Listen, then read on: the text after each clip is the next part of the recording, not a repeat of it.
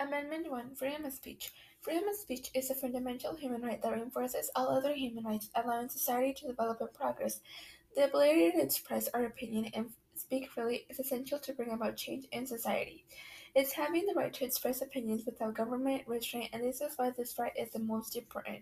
Freedom of speech was established in the First Amendment of the United States Constitution in 1791, along with freedom of religion, freedom of the press, and the right to assembly. Protection of speech was first introduced when the Magna Carta was signed in 1215. The Bill of Rights provides constitutional protection for certain individual liberties, including freedoms of speech, assembly, and worship. It was not until 18th century colonial America that the freedom of speech was recognized as a shield against a despotic government. This act stated that if any person shall write or utter opinions that defame the said government. On a basic level, freedom of speech means that people can express an opinion, even an unpopular or unsavory one, without fear of government censorship. It protects all forms of communication, from speeches to art and other media, and it goes along with the First Amendment. Congress shall make no law respecting an establishment to freedom of speech. The First Amendment guarantees our right to free expression and free association, which means that the government does not have the right to forbid us from saying what we want and writing what we like. We can form clubs and organizations and take part in demonstrations and rallies.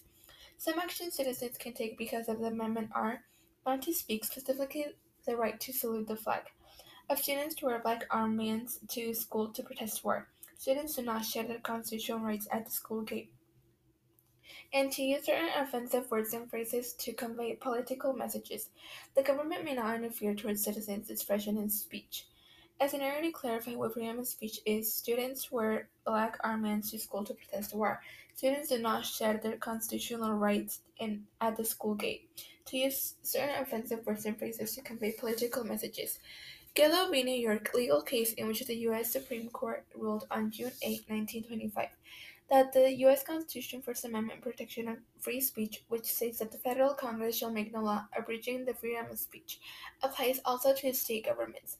The decision was the first in which the Supreme Court held that the 14th Amendment's due process clause requires state and federal governments to be held to the same standards in regulating speech. The case arose in November 1918 when Benjamin Gitlow, who had served as a New York State Assemblyman, and associate Alan Larkin were arrested by New York City police officers for a criminal anarchy, an offense under New York state law. Gitlow and Larkin were both Communist Party members and publishers of the Revolutionary Age, a radical newspaper in which they printed the left-wing manifesto, modeled on the Communist Manifesto by Karl Marx and Friedrich Engels, which advocated the violent overthrow of the U.S. government.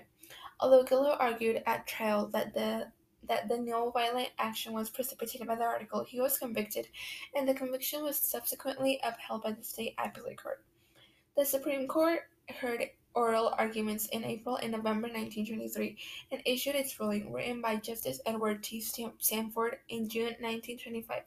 The court upheld Gitlow's conviction, but perhaps ironically, the ruling expanded free speech protections for individuals, since the court held that the First Amendment was applicable to state governments through the due process clause of the 14th Amendment.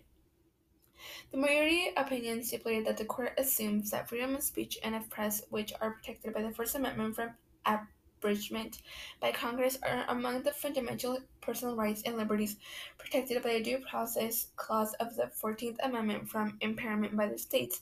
In ruling that the conviction was constitutional, however, the court rejected the clear and present danger test established in Sanch v. U.S. 1919 and instead used the bad or dangerous tendency test.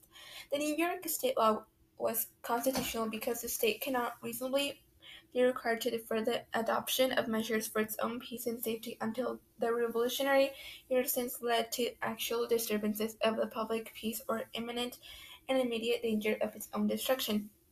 But it may, in the exercise of its judgment, suppress the threatened danger in its insufficiency in an eloquent dissenting opinion joined by Justice Louis Brandeis, Justice Oliver Wendell Holmes Jr. held to the clear and present danger test that he had articulated in his majority opinion in Cinch, arguing that the ruling which enabled provisions on speech that simply advocated potential violence was eventually dismissed by the Supreme Court in 1930s and later as the court became more restrictive regarding the types of speech that government could permissibly suppress.